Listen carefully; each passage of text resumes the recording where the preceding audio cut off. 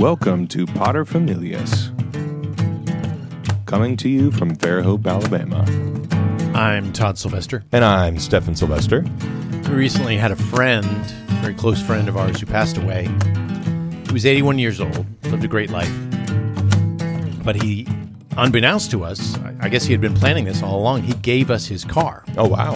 Which is a nice little Hyundai Accent, and it's only got like 75,000 miles on it, so it's a truly reliable car that we're super excited about. So we're changing things around. We're selling one of the other little cars that we have. In fact, it was your wife's old car. We're selling that to another one of our sons, and then we're selling the car that he was using before, and we're jockeying all these things around. And so I've been ordering so many car parts. Oh, man. It's hilarious.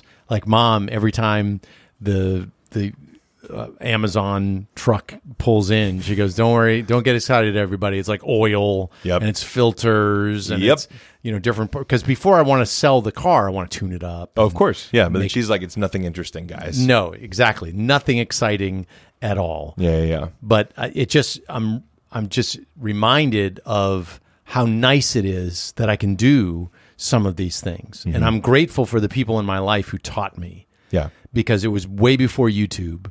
So it was climbing under vehicles with someone who was a mentor to be able to say, hey, this is the oil pan drain plug, and this is how to take an oil filter off, and this is how to put one on. And that's awesome. And I mention that because I am not like super smart.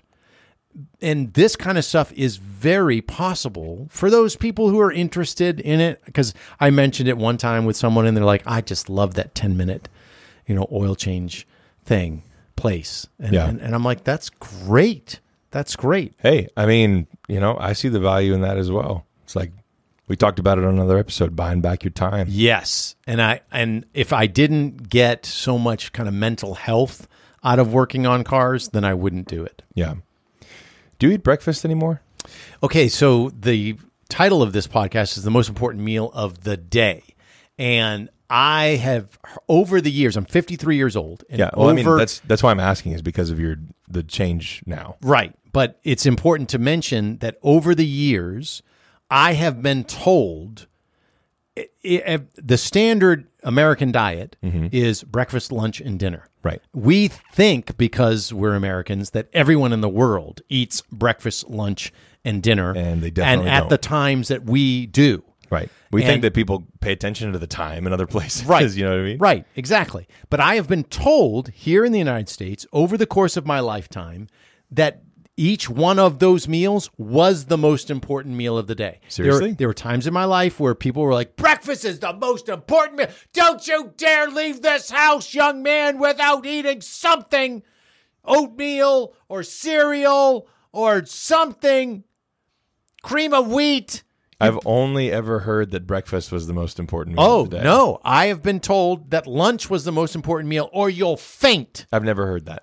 I have. From who? From like more than one person? At least someone in my life told me that lunch was the most important meal because that's what gets you going for the rest of the day. I've never heard that before. Well, have you ever been told that dinner was the most important meal? No. Oh, I've been told that dinner was the most important meal also. Seriously? Yes. Who are these people? Well, I didn't believe any of them at any time, even when they were mentioning breakfast. I was pretty sold on the breakfast thing for the longest time, though. It kind of made sense mentally to me because I thought, okay, yeah, you need to put fuel in the car so that you can get going. Right. So that one kind of made sense. What I didn't understand is how food is synthesized in the body anyway. Right. And how it's metabolized and used and stored and sugar stored in the liver. I didn't know about any of this kind of stuff. Yeah, I've learned a lot about that in the past few years. Well, what is going on now in your life with intermittent fasting? So now for about a year, probably more than a year, my wife and I have been doing intermittent fasting. And so what we do is we have a window of time,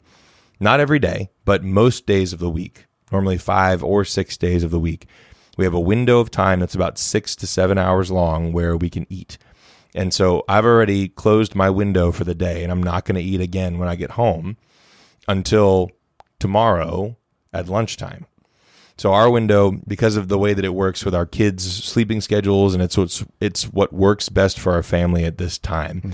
Our window starts at noon, and it either stops at 6 or 7, depending on how they eat dinner.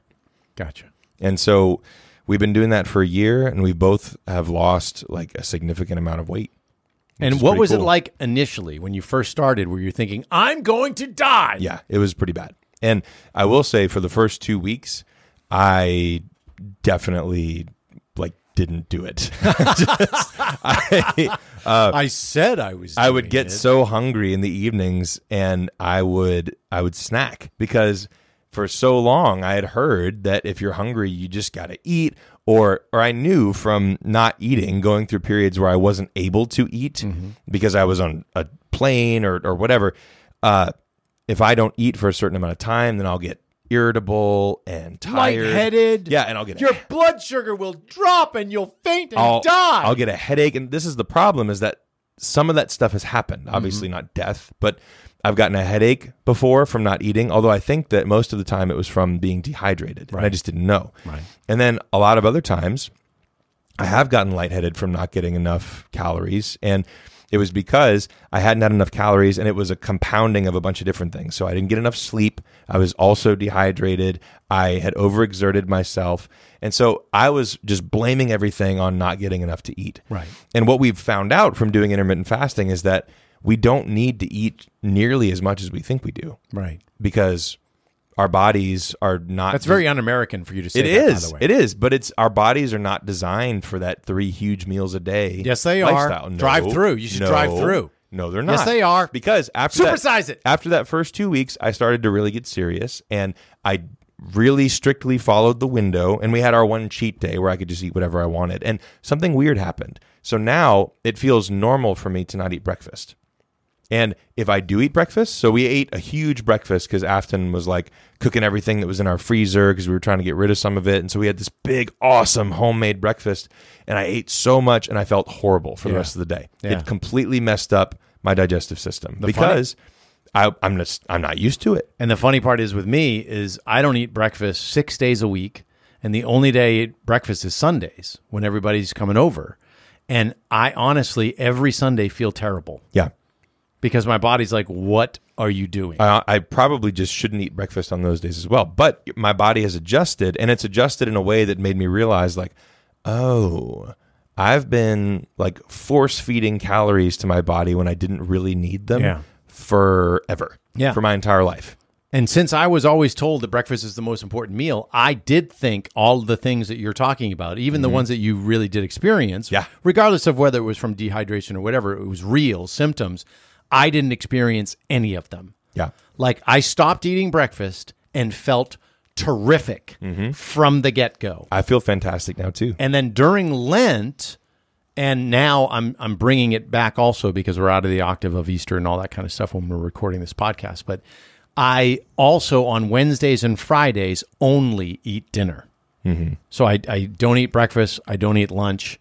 And I feel so good. Yeah. That I interviewed a guy who embraced this. There was a French book called, the translation in English is For Love of Fasting, where it's this Benedictine monk who wrote it many years ago, and they incorporated in their monastery 1 meal a day, just dinner. So they would, and they would cheat from the intermittent fasting in that I think they were allowed creamer in their coffee in the morning. Yeah. So it wasn't like they had to have black coffee like I've seen you drink or anything like that. Which that's another thing too, that like it must have been really messing with my stomach in a way I didn't know how much cream I was putting in my coffee, because I love black coffee now. That's the only way that I want to drink it. Yeah, although I'm an oat milk latte guy. I know you are. And so I respect that because oat milk is delicious, but I'll only drink it after lunch now. And even then it's like, I don't know. I thought that I was just living with a bunch of unfixable stomach issues that I just sort of had to deal with. And it's not nearly as bad as people that have actual GI issues, but just general discomfort was how I felt most of the time. And I don't feel that anymore. So I'm kind of tempted to go to the 1 meal a day and just try it out like for a month.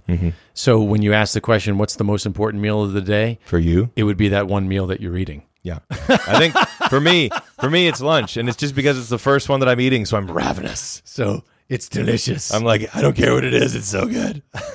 So in the comments, let us know what's the most important meal of the day to you. To you. Yeah. Thanks so much for listening to Paterfamilias. We appreciate y'all.